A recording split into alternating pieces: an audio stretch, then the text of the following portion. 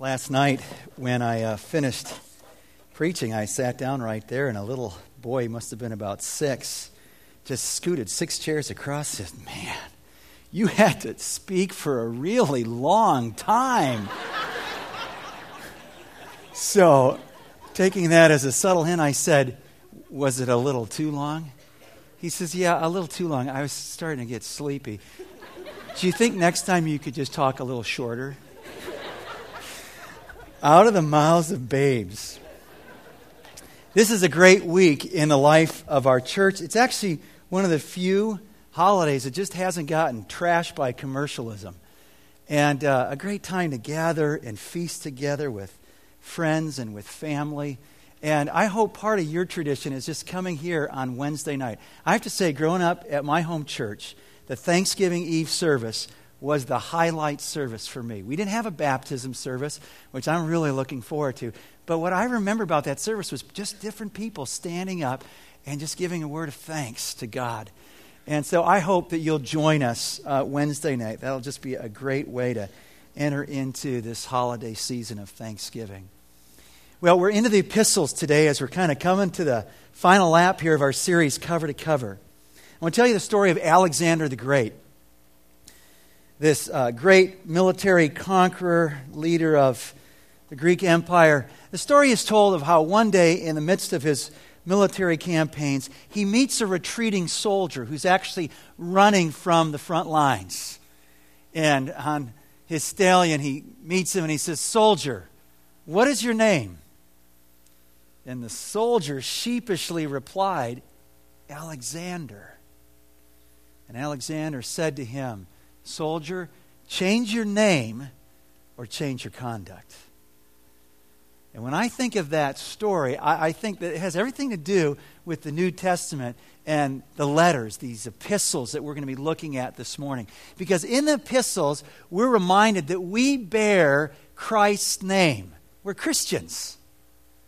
And that has everything to do with our conduct, how we live. And so today we're going to be just thinking about our identity. Where is it? And our conduct. How's it going, our walk with Christ? Well, let's pray as we begin.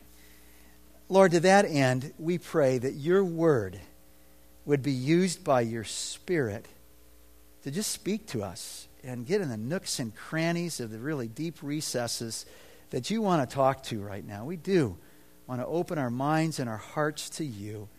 And even as we do it, to worship you and say, we love you. We want to do life by your word. In Jesus' name we pray. Amen. Now, when you come to the epistles, you realize that most of the New Testament, those 27 books, 22 of the 27 are epistles. This word epistle just means it's a letter. It's a letter written to a group of people in a church or an individual. And it's written to address questions that they had in their faith and their journey with Christ. It dealt with some problems that needed to be addressed.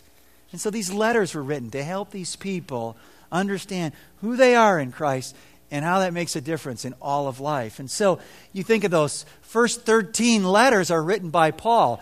The line after 2 Thessalonians just makes the break of letters to churches and then letters to individuals like Timothy, his protege. He's the pastor in Ephesus at the church there. Titus, one of his traveling companions. Philemon, a good friend. He's run into his slave Onesimus, and he's writing a letter about that. And then there's many other letters written by different men. You've got John, who's given us 4 of these New Testament letters. The first 3 being 1st, 2nd, and 3rd John.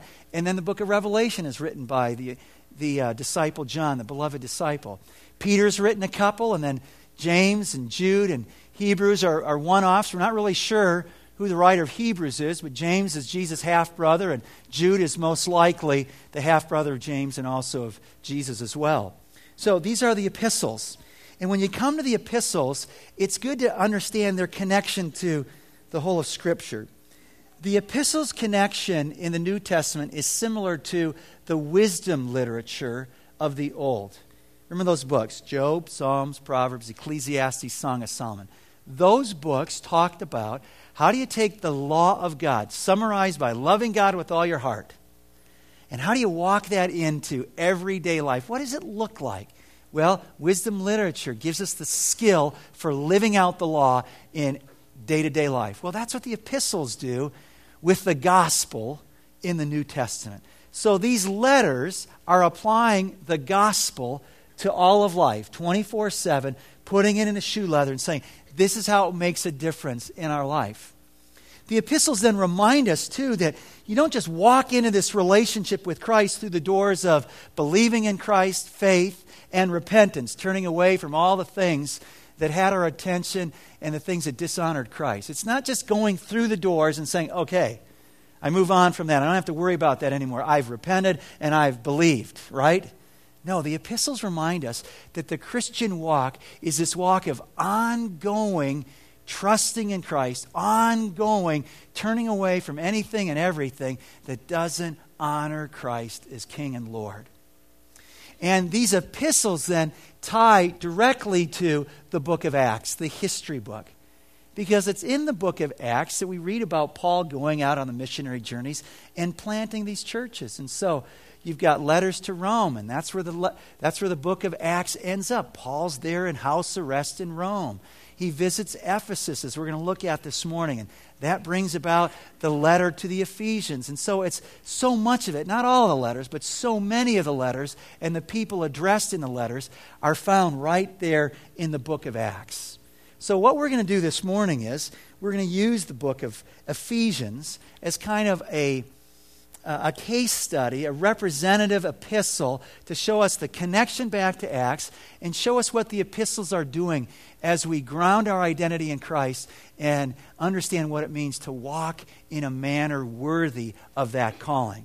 So open your Bibles and turn to Acts chapter 18, and we'll look at verse 19 through 21. And what we're doing here in Acts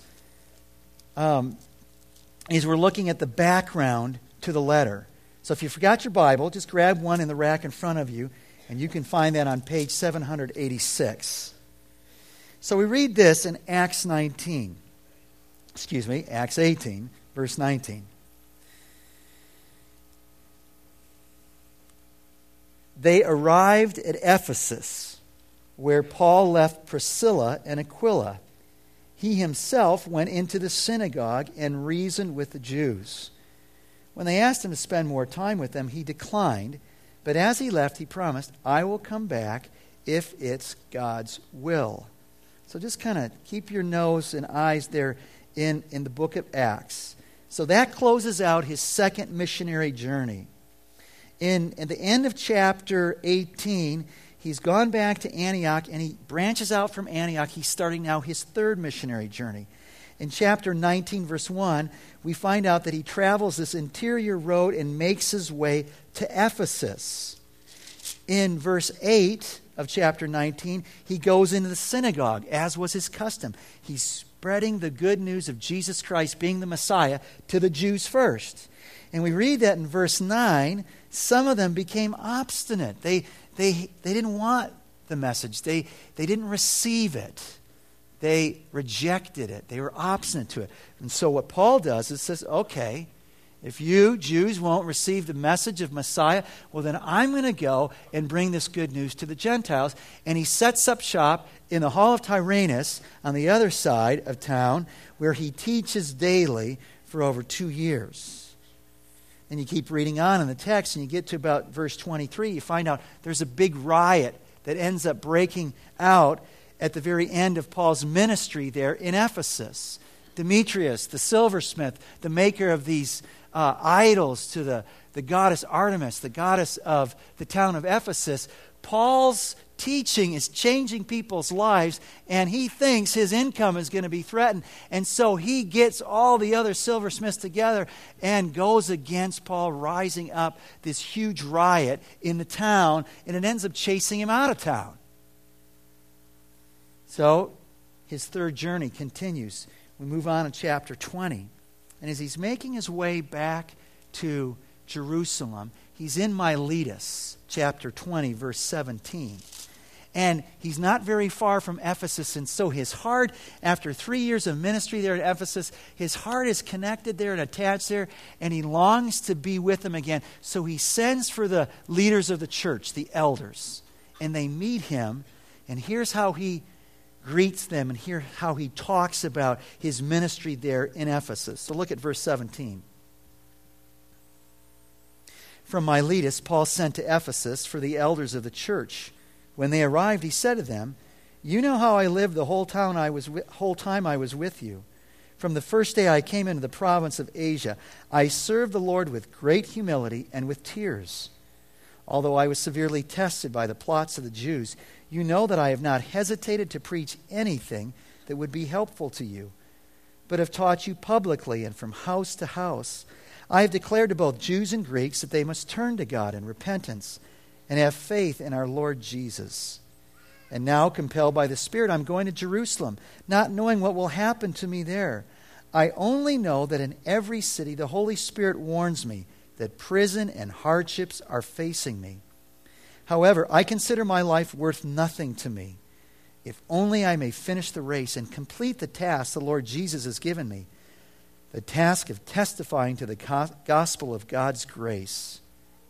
Now I want you to know that none of you among whom I have gone about preaching the kingdom will ever see me again. Therefore I declare to you today that I am innocent of the blood of all men.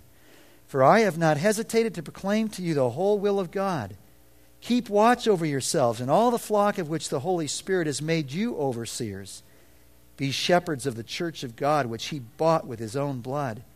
I know that after I leave, savage wolves will come in among you and will not spare the flock, even from your own number. Men will arise and distort the truth in order to draw away disciples after them. So be on your guard. Remember that for 3 years I never stopped warning each of you night and day with tears. Now I commit you to God and to the word of his grace, which can build you up and give you an inheritance among all those who are sanctified." So we have this tender exchange and tears and embraces, reviewing his ministry and then warning him about the dangers that are all around them. And as we kind of move from the history of this letter of Ephesians and go into the letter, we want to just stop there and say, hey, Paul just said something important to these leaders.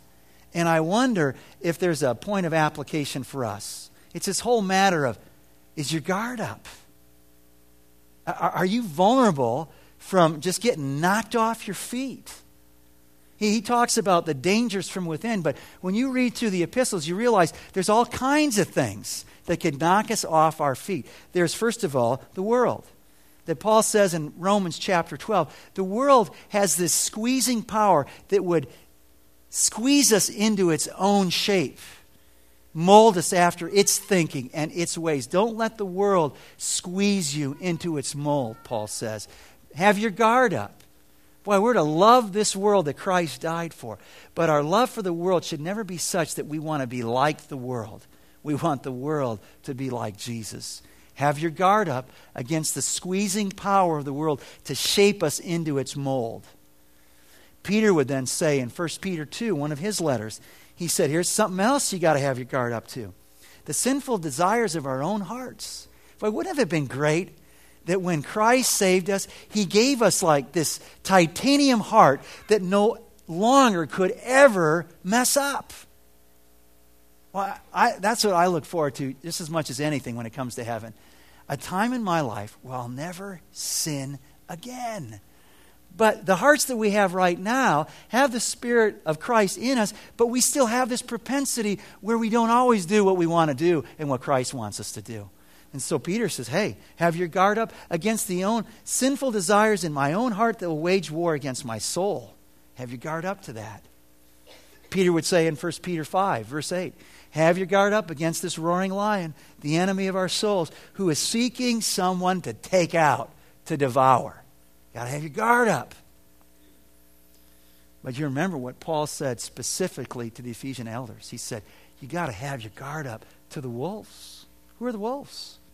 He said, men from your own number. Who is this number? the elders, the spiritual leaders of the church. They're going to come in and they're going to distort the truth so as to lead disciples after them. They're going to take you away from Christ and the gospel. In fact, you start reading the epistles, you realize, wow, this is a recurrent theme. They're always going up against these false teachers. And here's how you just need to understand the false teachers in the New Testament and the false teachers today.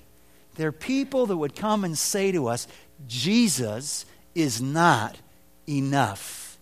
You need Jesus plus something more.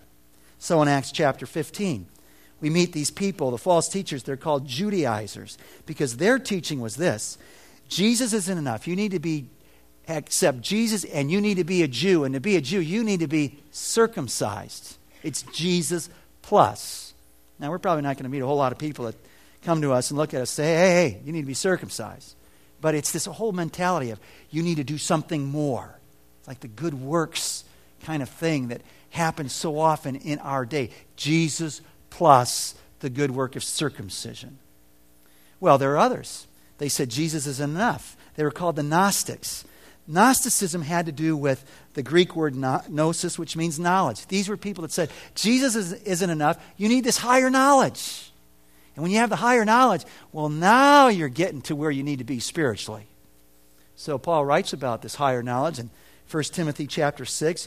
John, in his letters, 1 John specifically, goes right up against these Gnostics who deny the material world as being good and created by God. Say that's evil. It's only the things that are of the Spirit that are good. So they reject the incarnation of Christ. They reject his resurrection. And how does John start his letter? The things that we have handled with our own hands. He goes right back to the material world to say, no, these things are good. And that Gnostic heresy is just that. It's false.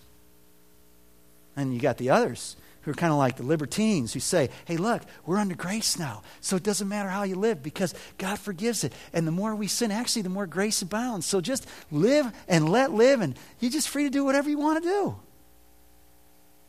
False teaching. And Paul would say to us, hey, church, Door Creek, is your guard up? Not just what's outside, but what's inside. You know what that means? That means you listen to what I say carefully. And you listen to make sure it jives with this right here. Right here. Because what Paul's saying is, it can come right from the teachers and leaders of the church. It's a huge issue in the New Testament, and it's a huge issue today. Friends, there are false teachers all around our culture. Do you know who they are? And do you know what's not right about what they're saying? We got to have our guard up because we live life here on a battleground. Well, there's some background for us. So let's get into the epistle. And when you get in the epistle, you realize that, hey, right away, turn over to Ephesians chapter 1. Right away, Paul's going to make it clear that Jesus is enough. And so what does he say in verse 3? Praise be to the God and Father of our Lord Jesus Christ, who has blessed us in the heavenly realms with what? Some? Most? No. Every spiritual blessing is ours in Christ. And so if we have Christ, we have everything. That's what he's saying. When you get in this letter then, Paul does an interesting thing. And the epistles continue to model this. He first of all says, the first thing we need to know is who we are in Christ. And then now that we got that clear, all right, let's walk out that identity in life, in real shoe leather, in all of our relationships. Who we are in Christ is chapters 1 through 3. How we walk this out in life for Christ, chapters 4 through 6. So look at chapter 1. He starts talking about who we are. Look at verses 4 through 10. Page 827. For he chose us in him before the creation of the world to be holy and blameless in his sight. In love, he predestined us to be adopted as his sons through Jesus Christ, in accordance with his pleasure and will, to the praise of his glorious grace, which he has freely given us in the one he loves. In him we have redemption through his blood, the forgiveness of sins in accordance with the riches of God's grace, that he lavished on us with all wisdom and understanding. He made known to us the mystery of his will, according to his good pleasure, which he purposed in Christ, to be put into effect when the times will have reached their fulfillment, to bring all things in heaven and on earth together under one head, even Christ. Now, that's who we are. We're going to go back to that and flesh it out. But I want you to go back to 10, verse 10. Look at verse 10, the second half of the verse. That second half of verse 10 is probably, I think, the best summary of the entire Bible from the Bible. Now, you may remember me saying early on in Cover to Cover, if I were to put the story of the Bible in one sentence, it went like this: God redeeming a people to himself through Christ for his glory. It was all about bringing a people back to himself, that relationship, and it's being done through Christ for God's glory. Well, you know, the more I've been thinking about this study and going through it, I'm thinking that spotlight was a little too focused on just the people. And I think verse 10 helps us, that it's not just the people. He is reconciling all things, not only his people, but all of creation to himself through Christ. That's what he's talking about. The times when it'll all come and be fulfilled under the reign and rule of Jesus Christ. Well, he goes on. Look at chapter 2 to talk about who we were before we were made alive in Christ. Chapter 2, verse 1. As for you, you were dead in your transgressions and sins in which you used to live, when you follow the ways of this world and the ruler of the kingdom of the air, the Spirit, who's now at work in those who are disobedient. All of us also lived among them at one time, gratifying the cravings of our sinful nature and following its desires and thoughts. Like the rest, we were by nature objects of wrath, but because of his great love for us, God, who is rich in mercy, made us alive with Christ, even when we were dead in transgressions. It is by grace you have been saved. And God raised us up with Christ and seated us with him in the heavenly realms in Christ Jesus, in order that in the coming ages he might show the incomparable riches of his grace, expressed in his kindness to us in Christ Jesus. And I have to say, verses 8 through 10 are probably three of the most important verses in all of the New Testament. So let's just read those out loud together. Verse 8. For it is by grace you have been saved, through faith, and this not from yourselves. It is the gift of God, not by works, so that no one can boast. For we are God's workmanship, created in Christ Jesus to do good works, which God prepared in advance for us to do. So who are we before Christ? Who are you if you don't have a relationship with Christ? Spiritually flatline. You're dead. There is no impulse in you to pursue God, and there is no ability for you to live a life that is pleasing to God, whereby he would say, you've merited my favor. We're dead. And not only are we dead, we're in a heap of trouble. We are children who are under the wrath of God. What is the wrath of God? It's his fierce judgment against those who would commit treason against the king, God himself, and against his son. We're rebels, and rebels are under his wrath. But, verse 4 goes on to say, because of God's great love, his mercy, and his grace, we can be made alive. And so when you go back to chapter 1, you realize that the epistles are causing us time and time again to root our identity in Christ.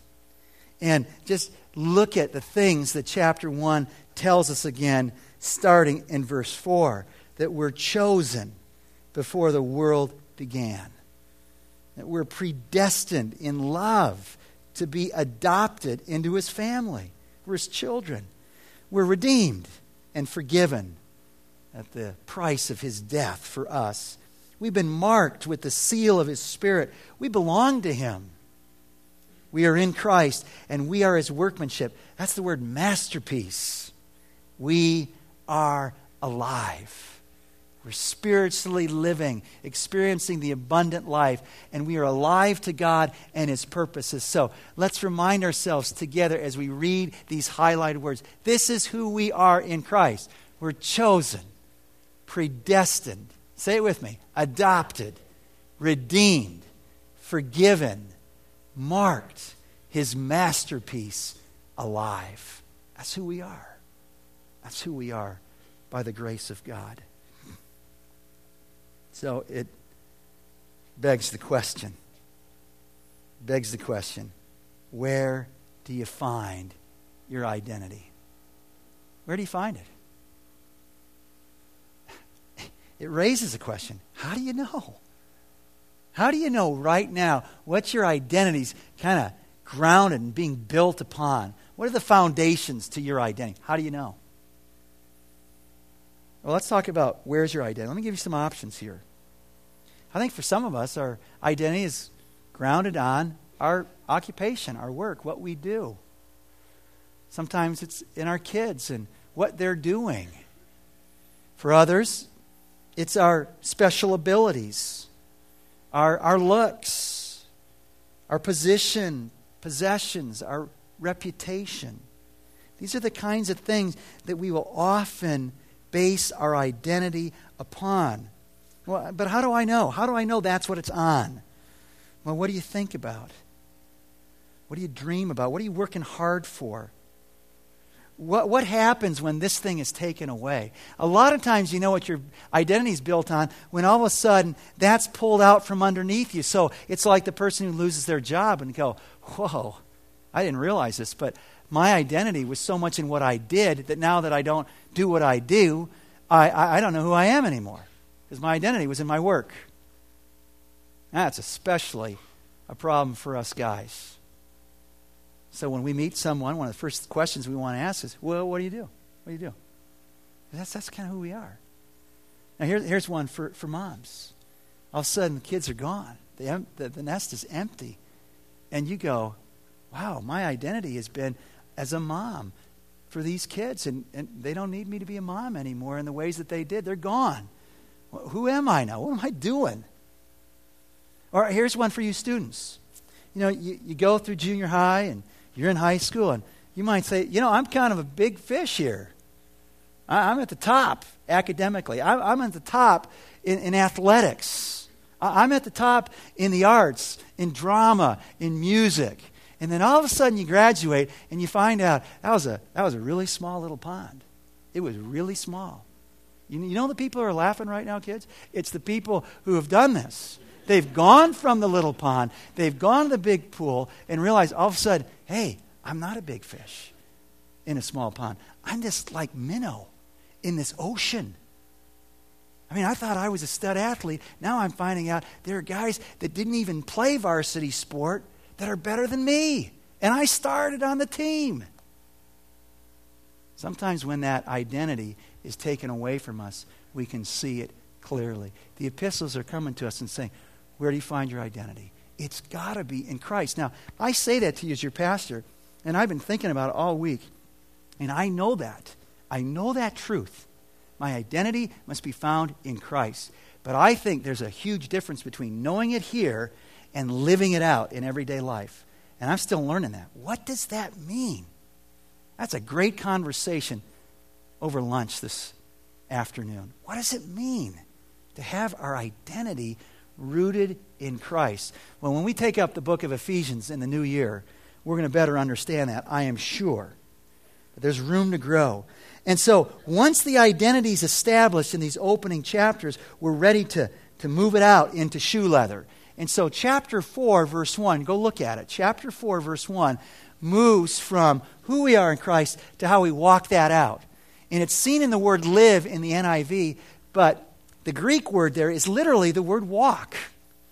And that's a better translation, to walk. So whenever we use the word live here in the NIV, it's really the word walk. So in chapter 4, verse 1, as a prisoner for the Lord, then I urge you to live, to walk a life worthy of the calling you've received. Turn over to 4:17. We see it again. As a prisoner for the, verse 17, so I tell you this, and insist on it in the Lord, that you must no longer walk, live, as the Gentiles do. 5:2, and live a life of love. Walk a life of love. Chapter 5, verse 8, for you were once darkness, but now you are light in the Lord. Walk, live as children of light. And then one more, verse 15 of chapter 5. Be very careful then how you walk, how you live, not as unwise, but as wise. And so he starts walking out the gospel. And in chapter 4 and in chapter 5, he's walking out the gospel in our relationships in the family of God.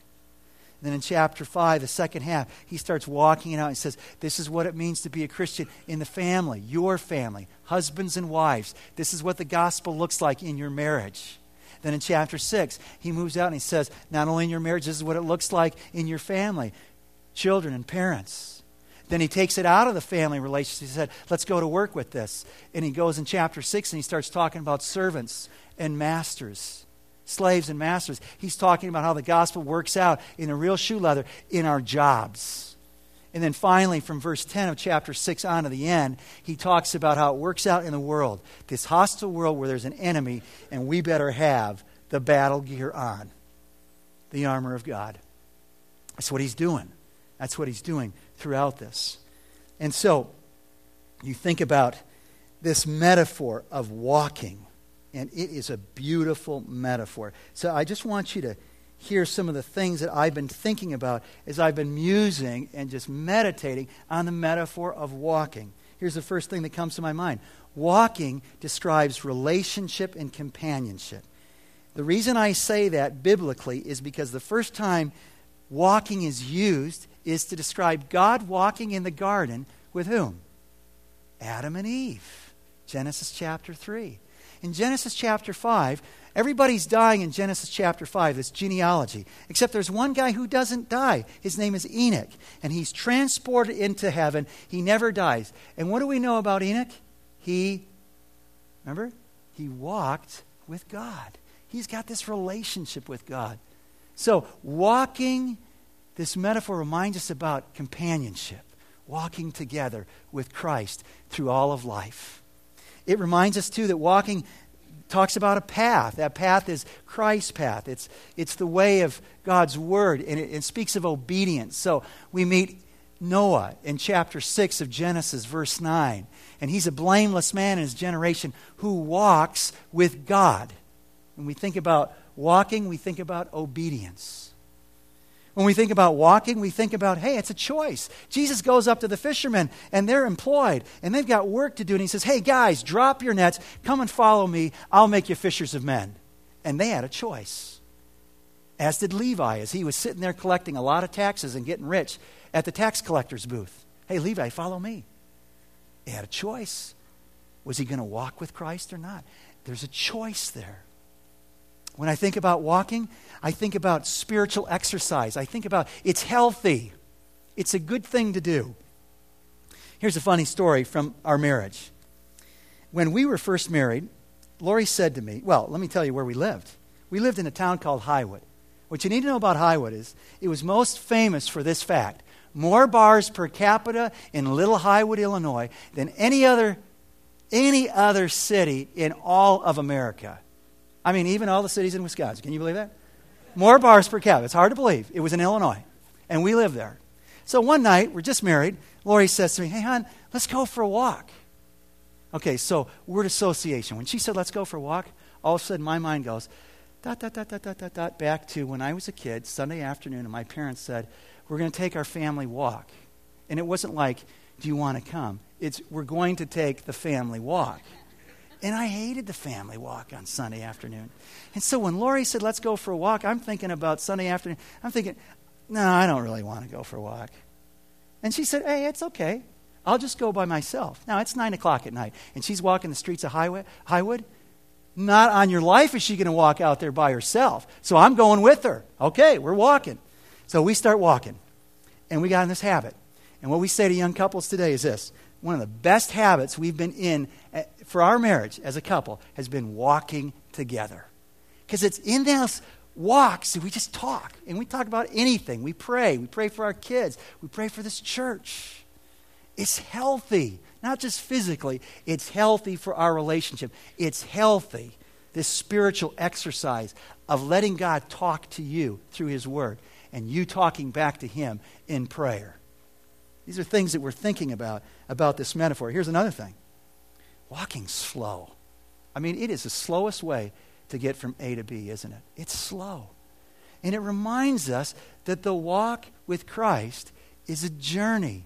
It's a marathon. It's slow. It's not a sprint. There's a process going on where God is slowly making us more like His Son. These are some musings about the metaphor of walking. Now, look at the slides as we jump through some scriptures real quickly about this idea of walking. So Leviticus 26, God says, I will walk among you and be your God, and you will be my people. There's that relationship. Psalm 1, blessed is the man who does not walk in the counsel of the wicked, that wrong path. Psalm 119, blessed are they whose ways are blameless, who walk according to the law of the Lord. Micah 6, He has showed you, O man, what is good, and what does the Lord require of you? To act justly, to love mercy, and to walk humbly with your God. 2 Corinthians 5, for we walk by faith, not by sight. Galatians 5, if we live by the Spirit, let us also walk by the Spirit. Colossians 2, therefore as you receive Christ Jesus the Lord, so walk in Him. So, the text is asking us, how's your walk? Not just where's your identity, but how is your walk? Do you have a relationship? Is Christ your friend? The Bible is written so that you and I could know that we could experience friendship with Christ through all of life. Do you have that relationship? Are you exercising spiritually in the Word and in prayer? And I think an important thing the epistles do is this. Are you walking it alone? This whole thing called the Christian life. Are you going at it alone? If you took a picture of yourself right now in your walk with Christ, is it just you and Christ? Because that's not the picture of the New Testament. It's of the body and Christ. We walk it together, not alone. And that's the rich imagery that we have in the New Testament, the epistles. We're the body of Christ, joined together by Him, different parts fitted together to do His work until He comes. So let's tie it up with these implications. First, we've already said it. The Christian life is lived in community. We see that throughout the epistles. Second, the church is fragile. I mean, we read through the epistles and the history. We find out that two of the great spiritual leaders, Barnabas and Paul, have this huge falling out over John Mark. And they separate ways, never to serve together again. Euodia and Syntyche and Philippians, they can't agree on the color of the carpet for the new church building. And they're at odds with each other. You hear people say, boy, I wish we were more like the first century church. Oh yeah? Like the church in Corinth? Where the guy is sleeping with his father's wife and nobody's doing anything about it, where they're getting drunk while they're celebrating the Lord's Supper, where they're taking each other to court and suing each other. The church is fragile. Fragile. The epistles remind us of that. Not only are they fragile, the church needs teaching. It needs God's Word. And the teaching of God's Word is always practical. Here's one of the dangers that I hear today. People saying, theology, I don't need theology. We don't need theology. Theology is boring, and theology is completely irrelevant to my life. That, my friends, is a misunderstanding of God's Word. Chapters 1 through 3 is rich theology of who we are in Christ and what Christ has done for us. It's giving us our anthropology, our understanding of man. It's giving us our understanding of how one is saved by God's grace through faith. It's giving our understanding of what we're to be doing as His workmanship, doing the good works that He prepared in advance for us to do, 2:10. It has everything to do with chapters 4 through 6. In fact, if we wouldn't understand 4 through 6 until we got 1 through 3. It is practical. And don't let anybody dupe you into thinking theology is irrelevant. I don't need it. We need to study God's Word. We need doctrine. Fifth, The gospel's for everyone. It's in the epistles that the mystery of God is revealed. That is, that God's purposes, as he hints in the Old Testament and fully reveals in the New, it's for everyone. It's not just for these chosen people. It's for all nations. 6, those who follow Christ will suffer. Here's a classic example of why theology is important. There is a theology of suffering in the New Testament. Here's how Peter puts it in 1 Peter 4. Dear friends, don't be surprised at the painful trials you are suffering, as though something strange were happening to you. But rejoice that you participate in the sufferings of Christ, so that you may be overjoyed when his glory is revealed. Paul's in prison when he's writing Ephesians, when he's writing Philippians, when he's writing Colossians. Suffering is part of the experience of following Christ. Don't be surprised. Here's an important one. We live between the first and second comings of Christ, just like the people back in Ephesus. We live 2,000 years after him. But their world and our world is the same in this sense. We live in the same history of biblical history between the cross and Christ's second coming. That means we have parts of the kingdom that we're experiencing. We have the down payment of his Spirit. So we know a little bit what it's like to be and live in God's presence because we have the Spirit of Christ in us. But we don't have it in full measure. We don't experience it fully now, but we will. And so that reminds us, 8, that this is not heaven. So don't try and make it heaven. And don't treat it like heaven. We are passing through. We're traveling not on passports. We've got visas. We're just here for a time. Our home is heaven. And because that's home, 9th, we got to be ready. We got to be ready for his return. And the epistles talk a lot about his return. It's to encourage the believers when they're suffering that, hey, it's not going to be forever. He's coming. He's going to make things right. And when the epistles teach on his second coming, it doesn't say this. Okay, guys, get your charts out. See if you can figure out when it's going to be. It doesn't do that. It says that's not for you to know the times and the dates. But here's what you need to know. That you should be encouraged by this teaching. That the life that you experience now in this fallen world where you know things are not right in your own life and in this world, that they're going to be made right. You be encouraged. And live a holy life. Live that life worthy of the calling that is yours as a follower of Christ. Let's pray.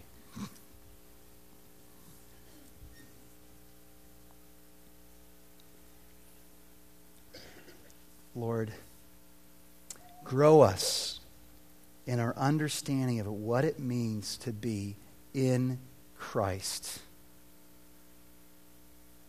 May that continue to be the foundation of how we build our identity, individually and corporately here as your church, Door Creek. That we might be people and a church that continues to walk in that manner that's worthy of the name of our Savior, in whose name we pray. Amen.